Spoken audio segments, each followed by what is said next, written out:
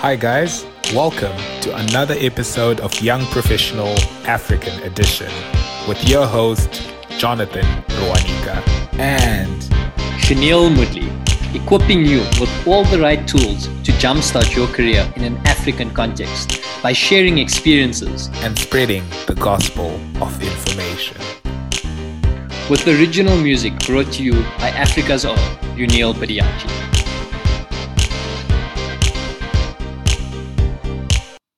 On today's show, we are joined by Kale. Kale was born and raised in the coastal capital city of Lomé in Togo. She holds master's degrees in economics and business management, as well as another master's in financial engineering and corporate banking, both from the University of Nancy in France. She is currently pursuing another master's degree in development finance at the Graduate School of Business at the University of Cape Town to become a certified development finance analyst. She has more than 10 years of experience in banking across Europe, West and East Africa. She started her career in Societe Generale, corporate and investment banking, as a junior fund manager.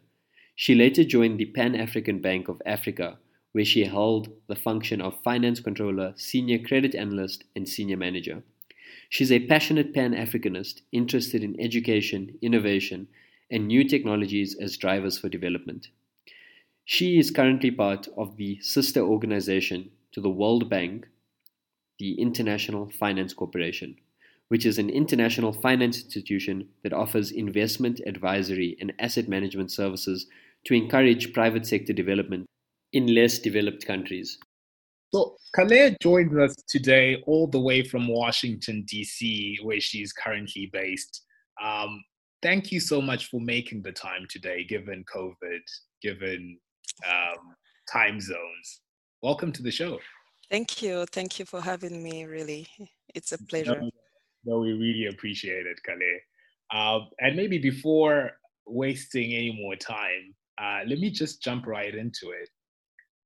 You've had a fairly long career in banking and capital markets on the African continent. What inspired you to pursue banking? I must admit, actually, I find myself in banking because of my background, my educational background. In high school, we had a choice of three majors, which were economics, literary, and sciences. Economics was the most intuitive major for me. It was in between, and I just decided to pursue this route. And after that, then I pursued my studies in economics and business management. And by the time I was getting out of university, banking was very vibrant. It was the sector that was recruiting the most. And I found that if I pursued a career in that field, I would be able to use it anywhere, and not only where I was in Europe then, but also in Africa. So that's why actually I started, in banking. Well, I find that very interesting, the part where you talk about you had three options. So I think that bodes in nicely to my next question, which will maybe help us understand that a little bit more. Where are you from and where did you grow up? I am from the lovely city of Lomé in Togo. That's in West Africa. Yes, in West Africa. I actually didn't spend my first years there. My parents were based in Congo then. And so we moved back to my country, my home country, when I was 6. And then I left again after high school. So I come from Togo. Oh wow! So Togo, in my understanding, is a French-speaking country, right? Exactly. Wow. So pardon my English. So that's beautiful. You can speak to the majority of the African continent because you're bilingual in English and French. Exactly, and I'm happy about that. Yeah, there was a time when I was trying to learn French, Kale, but maybe I just didn't try hard enough. I think I should go back to that. Yes, it's important to know at least 2 major languages nowadays. Okay, so where did you study? I studied in France. I did my university studies there. I started with a bachelor and then master's degree in economics and business management. Then I moved to do a master in corporate banking and financial engineering, still in France. Wow. And a couple of years later, that's where we met. I decided to go back and started the MCOM Development Finance in South Africa. Oh wow, that's beautiful. Maybe before we talk about the development finance masters, uh, Mm. how does a girl from Togo end up in France? Like, maybe how did that happen? And yeah, what was that experience like? Um, Speaking French and being in a country where university studies were limited, the obvious option actually for me was to look for studies elsewhere. So that's when actually I found that I could do some studies in France. So I moved there, and it was actually interesting for me because I was eager then to travel and discover new worlds, and it went very well. I was happy to leave home to be by myself, and yeah, it was for me just an adventure. It was for me just an adventure. Yeah. Yeah, no, I think there is value in like leaving one's country and immersing yourself in different societies. Exactly. You Yes. probably learn so much there. Um, Yeah, that's very interesting. So maybe my next question, you studied in France, you did your degree there, you did your master's there. Um, then I know you spent a lot of time in Kenya. How did that transition come about? Hmm. How did you end up in Kenya from France? Okay. So from I was when I came back to Africa after my studies, I started working for Bank of Africa Group, which was based in Mali. So I spent three years there, but I quickly felt the need to have an international career, and I knew that to be able to have such career, I needed to be fluent in English, which I was not then. And Oh wow, I wouldn't have known. yes, no, it's okay. I had a base. I had a good base already, but I really wanted actually to be very fluent and being able to navigate in the two words very easily. And that's how I requested a transfer to one of the English-speaking subsidiaries of Bank of Africa. And luckily enough, there was an opening in Kenya, and then I moved there. Oh wow, and you were in the capital city. Yes, Nairobi. Nairobi. And how was your experience there as a French speaking foreign national in East Africa? What was that? What is that like? um, Kenya for me was just a great experience. I really cherish that experience. It's funny because when you arrive there, you feel that Nairobi is just the perfect mix between the African way of life and the Western way of life, which both I like because of my background. And I was lucky enough to get in a team that was very welcoming. I got integrated very easily and quickly as well. Nairobi is a cosmopolitan city, everybody knows that, and it's easy to settle in.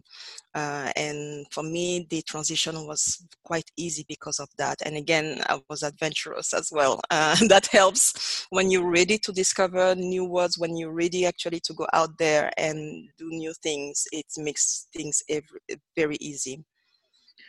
I think maybe now could be a good time because we're talking about your professional experience, and I like how you said you requested a change to go to Kenya because of what you thought would be beneficial for your career.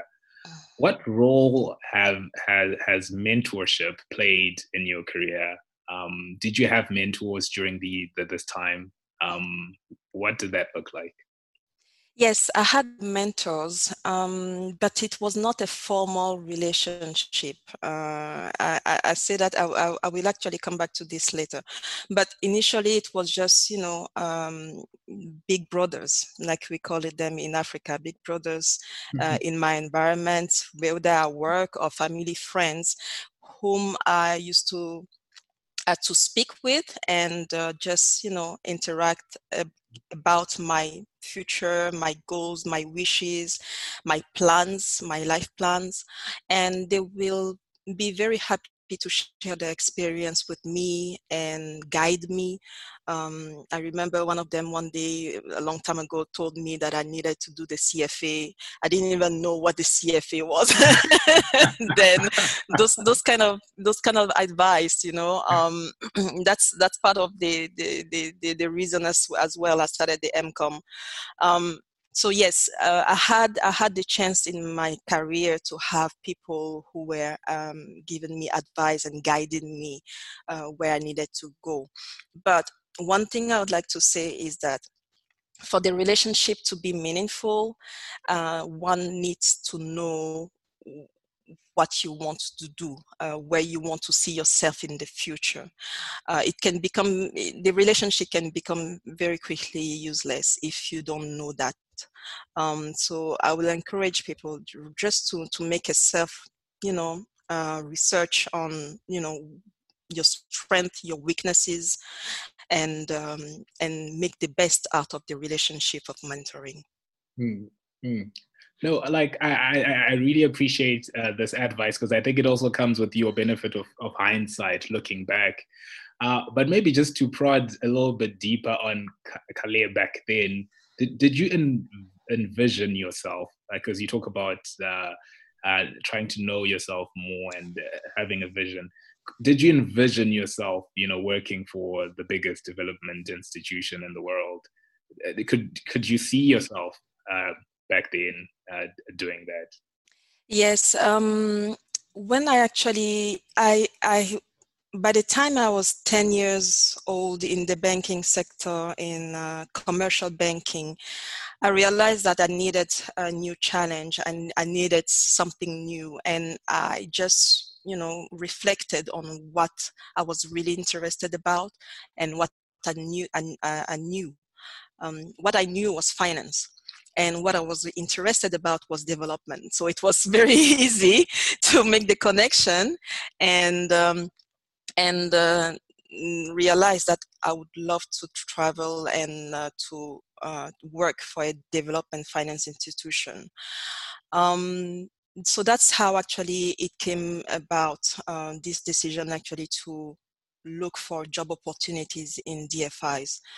I wanted really to make a difference. I wanted to make a difference as well for the continent, but also for all the third country world. And that's how actually I came to this realization that I wanted to work for a development finance institution. Oh wow, that's beautiful, Kale. I think a lot of millennials can really resonate with. We just don't want to work just to work. We want to No. work with impact, right? We want Yes. to make a difference, and you're really privileged in the fact that you can combine the two. I speak to a lot of young people in corporate these days, and I don't think like working for things like the World Bank or the IFC, it really is something that people like think about that easy because like obviously corporate is the most obvious thing after university, but maybe just talking more about the work that you do there. Um, what type of work do you do? And maybe it can resonate with someone in just normal corporate finance who's trying to make an impact. Um, Actually, the work that I do currently in IFC is about, workout solution for investments in distress. You need to know that this is something that I was already doing in BOA Kenya. And so I had experience doing that. I was managing a team then that was called risk prevention. And so it was very easy for me to fit in the job position that was opening in IFC, because it was just exactly what I was doing. So what I do on a daily basis is just finding solutions for a company that is in distress, that has difficulties managing or repaying their debt, and trying to find a way out, like that is beneficial both for the company and for the institution. So this is what I do on a daily basis. Okay, no, that's wonderful.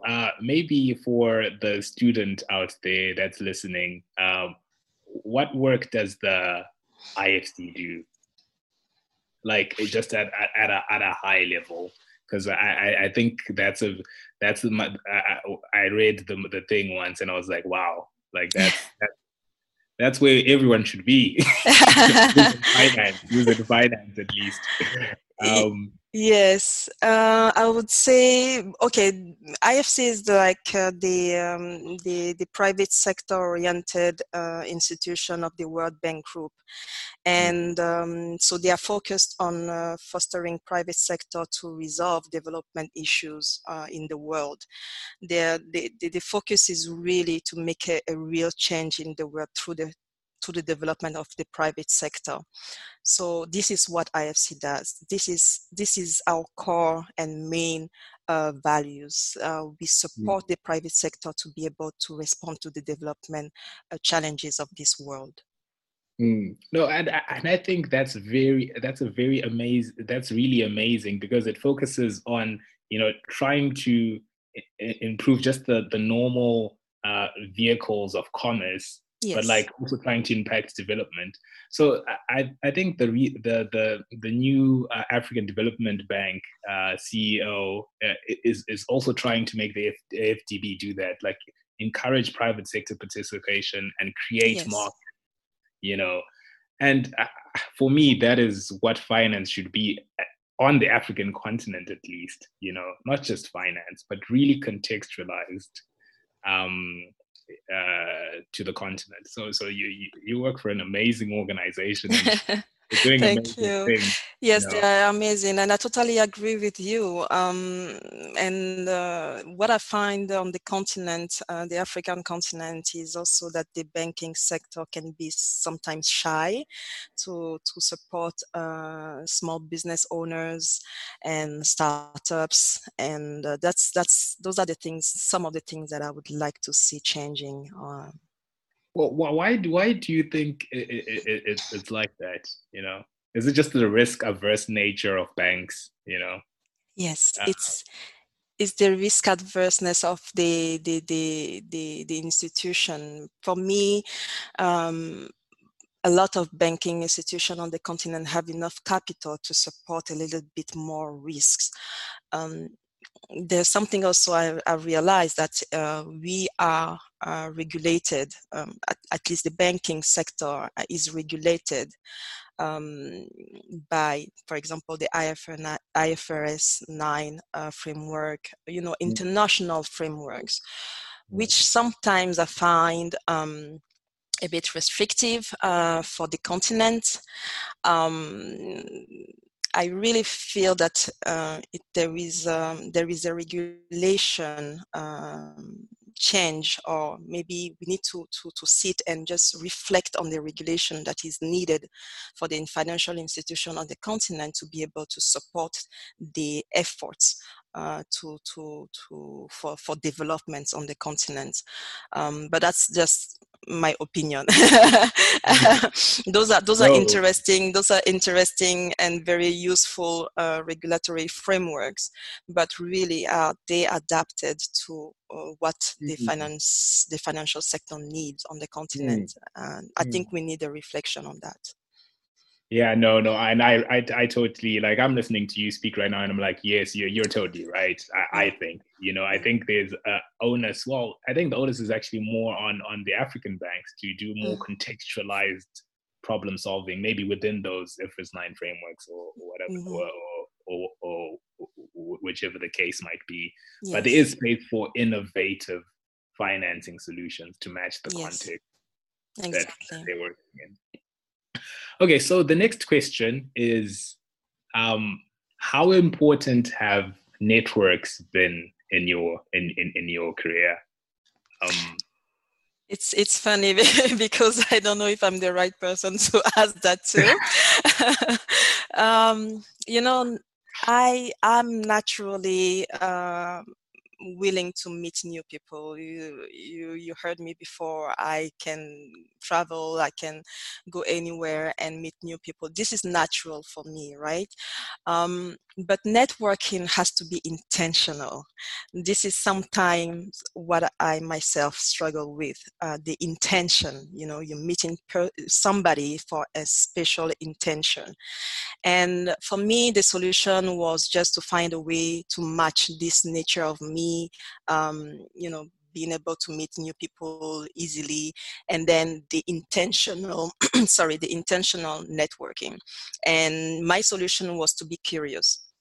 The word for me is to be curious about anything and the people. Being curious actually led me to try to find people that are fitting in my future goals. I was curious about some departments. I was curious about some industries, and my curiosity led me actually to look for people who know about those things. And this is how actually now I network. Networking is very key nowadays. I will really stress on that. In my institution, it's something that you hear on a daily basis: networking, networking, networking, because we are all humans, and I think we like to work and interact with people we know. Somebody that you have at least said hello to initially, those kind of things. So Yeah. networking is very important. Luckily enough, my institution has a very fully fledged application about networking. You can easily go around the institution platform and meet people, learn about their background, and connect with them. And you will actually, it's very easy to engage somebody, and because people are very willing and available to share their experience, but you have to do it the right way. Like on the digital side, for example, LinkedIn is a great platform to network, but sometimes, and I find it unfortunate, people just send you connection request without even asking, or you know people you don't know, of course, without even sending an email, an introductory email, or they just send a connection request. For me, this is not networking. I'm not looking forward to the 500 plus connection. For me, this is not, because I have nothing to sell. I have nothing actually to showcase. So the use of those platforms actually needs to be well taught by the people looking for networking. Then you have the people around you. It's funny enough, like just in your family, friends, and your friends, when you have a career, you just need to speak out about your project, your goals, your wishes in your life, what you think about doing. You just need to speak out. We have sometimes this shyness of, I don't want to share about what I'm willing to do, those kind of things. No, actually, for you to get the results of the networking that you're doing, for you actually to be able to receive the advices that you need to share first your goals. You need to share first what is your vision for your life. And then people will say, oh, okay, oh, I know somebody who is working in that area, then he can assist you. And what is the best way? Actually, the better, I think it's a very good way actually to have somebody introducing you to the person of interest. It's easier that way, and it's sometimes good to have an intermediary that will actually prevent you to have like a very harsh and and straight rejection, which I also had sometimes. It's not like it's just people not responding, for example, or those kind of things. So being introduced by somebody else is also a very good thing. So networking is very important, but you have to, as an individual, share about what you're looking for in life as well. Wow, like so many learning points there, Kale, especially the LinkedIn example you used. It's really nice to hear someone on the other side of those of the inboxes. Yeah. Write an email before, like with the connection. Yes. Okay, all right, that makes it's the small things like that I think we miss, and that could prove very important. So recruitment appears to be shifting away from where you go on the company website and there's a job opening and then you apply online, to more a referral or job or headhunting, where people actually has that been true for you, or which one has worked? For me, it was straight a job application on the website of the company. Oh, wow. And yes, I just applied on their website, and I was called a few weeks later. The thing is, I still feel that for this big institution, at least, it's the best entry point, like the job website. Entering there is easy, I feel, through the job website. Now, within the institution, to be able to move around, this is where now you need to network and know being referred to by anybody else, those kind of things. That's how I see it for now. My reality was definitely entering through the job website, and then now that you are within, then you can actually move around by networking. Oh, wow. No, that's because a lot of the times when we have our episodes, we pose a lot of questions, like to try and like stimulate a thought. And I think you've answered one of those questions, because we were like, does application portals actually still work? And you're here and you got your job through that, so it clearly does. So maybe just in last questions, and I think you've been talking about it all along, though. What are you passionate about? What I'm passionate about is Africa, development issues, solutions. Actually, I don't like to speak about the issues, but more of the solution. I really want to have a career that will bring solution to the development challenges of the world, and that's my passion. Okay. And what's your long-term plan, if you're willing to share? My long-term plan, my dream will be to be influential in the education space in Africa and maybe elsewhere, but especially in Africa, because there is an American poet, Maya Angelou, who said that if you don't know where you've come from, you don't know where you're going. And for me, it resonates it resonates a lot with what I think I should be doing in the future, because I really think that we need to reform our education system on the continent, just to reestablish the history and the core values of the continent. It breaks my heart every time I see desperate Africans moving out because they can't find a solution back home. Yes, there are economic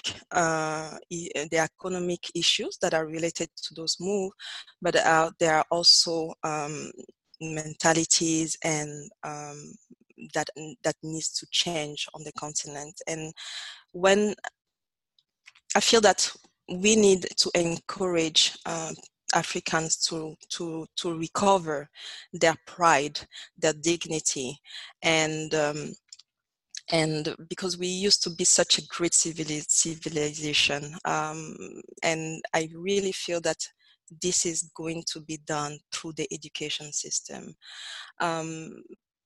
My goal in the future will be like a consultant. I hope I will not I will not have to be an employee for my entire life until retirement. But just it's just a dream, and there's no dream that is not worth it. So yes, this is in the future what I think I would love to do, being an expert in the investment in human capital solution as a consultant, and being able to reform the education system. Oh, wow. No, Kale, this entire interview has been, very, very amazing, or at least for me. And, I think one of the few things that I really appreciate about that Master's in Development Finance at UCT was the type of people that were in that class, and, the ability to learn from people like you. So thank you so much for giving me your time. And I think there's so many lessons to learn and to extract.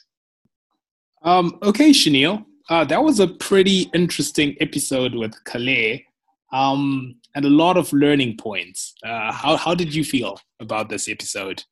I think, yeah, really, really great episode. She sounds like such an interesting person, and it's always good to hear that people are focusing on the continent. I also couldn't believe how many master's degrees she has, and that was really, really. Yeah, even I didn't know that. Yeah, I know. Like it's really motivating.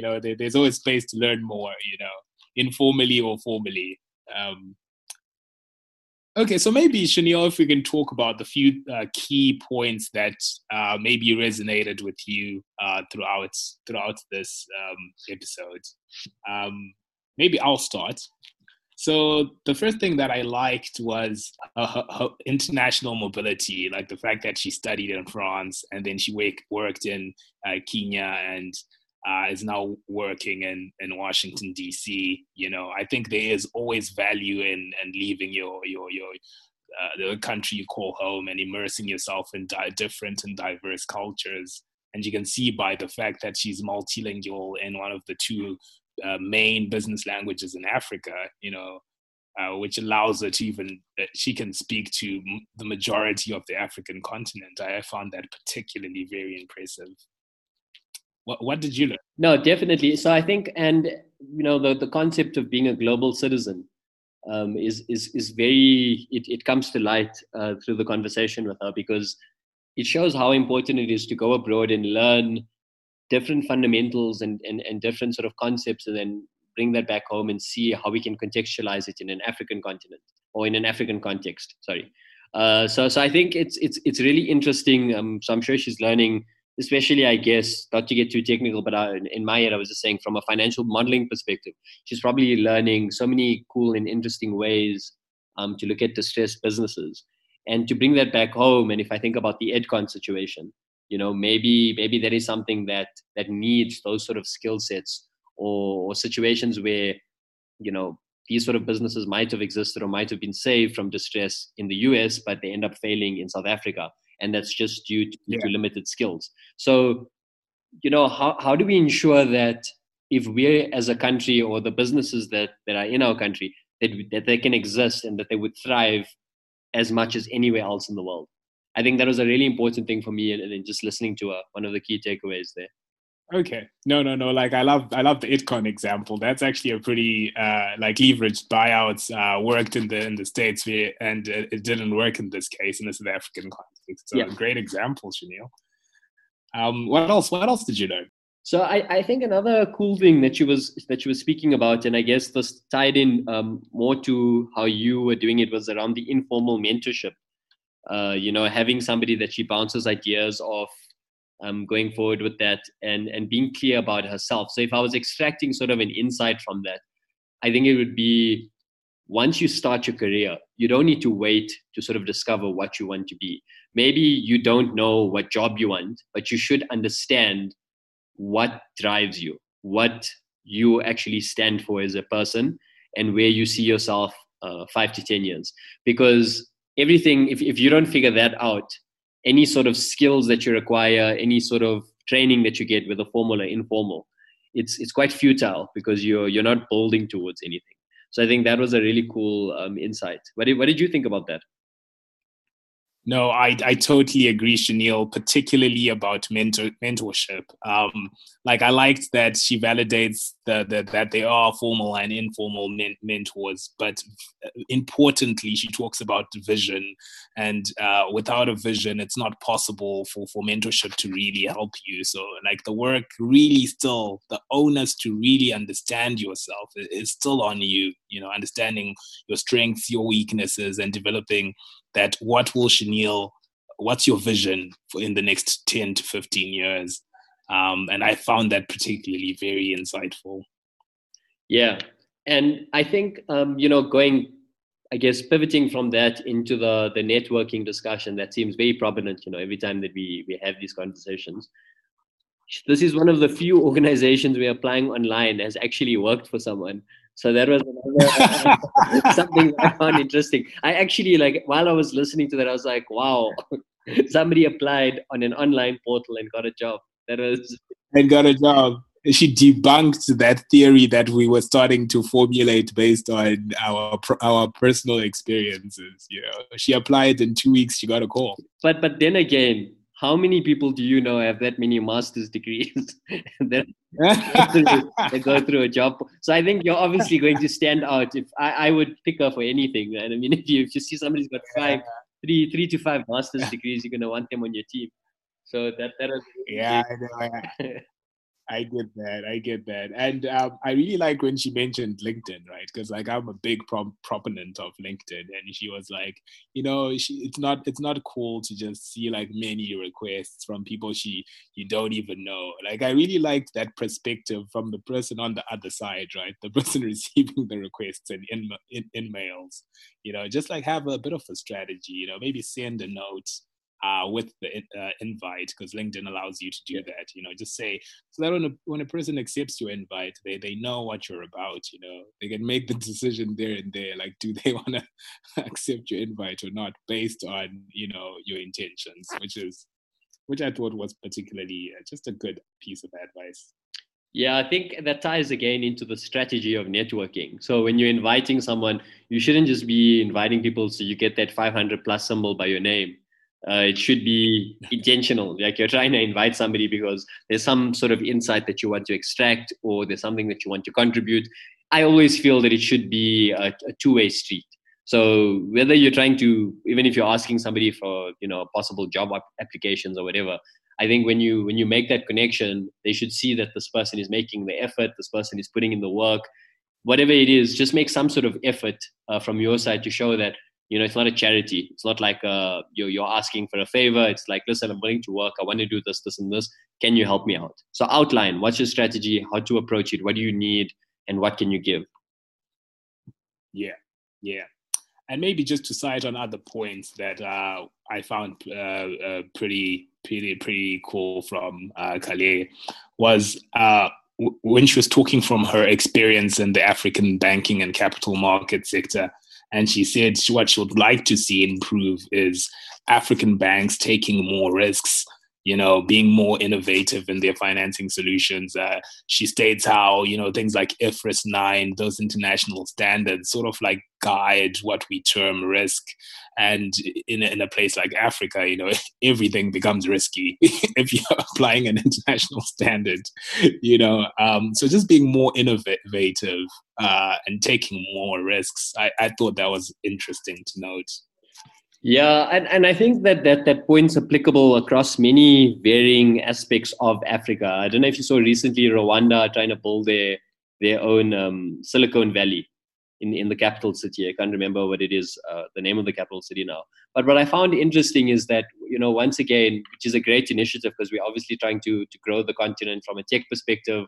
So it's going to lead to more jobs and more opportunities.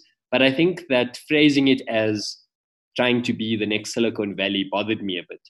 I want original things coming out of Africa. And, this ties into the point of why are we trying to create, or why do we accept these international standards? Why do we accept that the IFRS 9's view of risk is the same risk appetite that we should have on our continent? I mean, the context is completely different. And I think you said it quite nicely. You said it's about, contextualized problem solving. So I think we need a lot more of that still within banking and just in general across our thinking on the continent. Yeah, and of course it's not going to be easy, because obviously when you talk capital markets, even in Africa, we're talking about foreign capital that's sitting in these African banks. So there is nuance and complexity, but like we need to do the work and find that contextualization that works. Not just relax on it. Yeah, we definitely need some game-changing risk models and different perspectives from local thinkers, I guess. So that was a very interesting point, and I'm glad that there's somebody like her working in Washington, somebody who has these ideals and wants to sort of change that, is in a position where she is actually going to be heard. So I think it is quite, I guess it's a positive, but once again, it's difficult when it's one person in a huge organization. So then it becomes a thing of, how do you navigate these waters and how do you ensure that you get maximum change from your impact? Yeah. Well, maybe a good idea will be having more Africans applying to the IFC and the World Bank. I think that's my final point, Shanil. Like, I'm like, why is the apply, especially for students in finance? Why are we just thinking of working for a bank, in Sandton? Why aren't we thinking working for the World Bank or the African Development Bank or the Asian Bank or something? Why aren't we thinking bigger? Yeah, definitely. And I think a lot of that has to do with, because if I think about it, like a lot of the people I studied with, and even myself, you either get exposed to these brands growing up, or the conversations that you're having with your parents or with people in your family is always like around these banks or these big companies. And when I remember at UCT, when we had those careers day, I don't recall, maybe, I missed the day, but I don't recall the IFC or the World Bank there. So it's also the thing of you don't know. Like, that was my thing. I didn't know. I would have 100% started applying to these things had I known beforehand. But I guess I just didn't know. So how do you change that? Maybe that's another question, because you don't know what you don't know, right? So, well, you can listen to our podcast. Yeah, we can get bigger and hopefully reach a wider audience, and they can start applying, and we get the best of the best from the continent in these developmental institutions. Yeah. Oh well, Shanil, that's all from me. Is there anything else you like, reflections, introspections from this interview? I think we've covered most of it, and I think like the last point is just, guys, go out there and look for things where you can really make a big impact, because your careers don't need to be as narrow as banking or the biggest firms on the continent or the biggest brands. There's a lot of other stuff that's happening where we need the best and the brightest, and you will get paid quite a bit as well if you. Oh yeah, in US dollars. Yeah, these guys are dollar denominated, so it's not like one of those things where we're saying join an NPO and you sacrifice your salary to make a bigger impact per se. I don't know how we measure that impact, but that's usually how the general consensus is around. Working in a nonprofit, that you're making this big impact, but your salary might not be as big as a bank. So yeah, you're getting the best of both worlds. I actually think it's one of the best jobs I've ever heard of that she's doing. I'm definitely going to apply. Thank you for tuning in to this week's episode of Young Professional African Edition. If you haven't already, please subscribe to the show on Apple Music, Spotify, or whatever platform that you use to listen to podcasts. And if you enjoyed the show, give us a like and a follow. Find us on Twitter and Instagram at YP_Africa. That's YP_Africa. And if you've missed an episode, don't stress. You can catch up on our YouTube channel, YP_Africa. Like and subscribe, guys. Like and subscribe. That's it from us, guys. See you next week.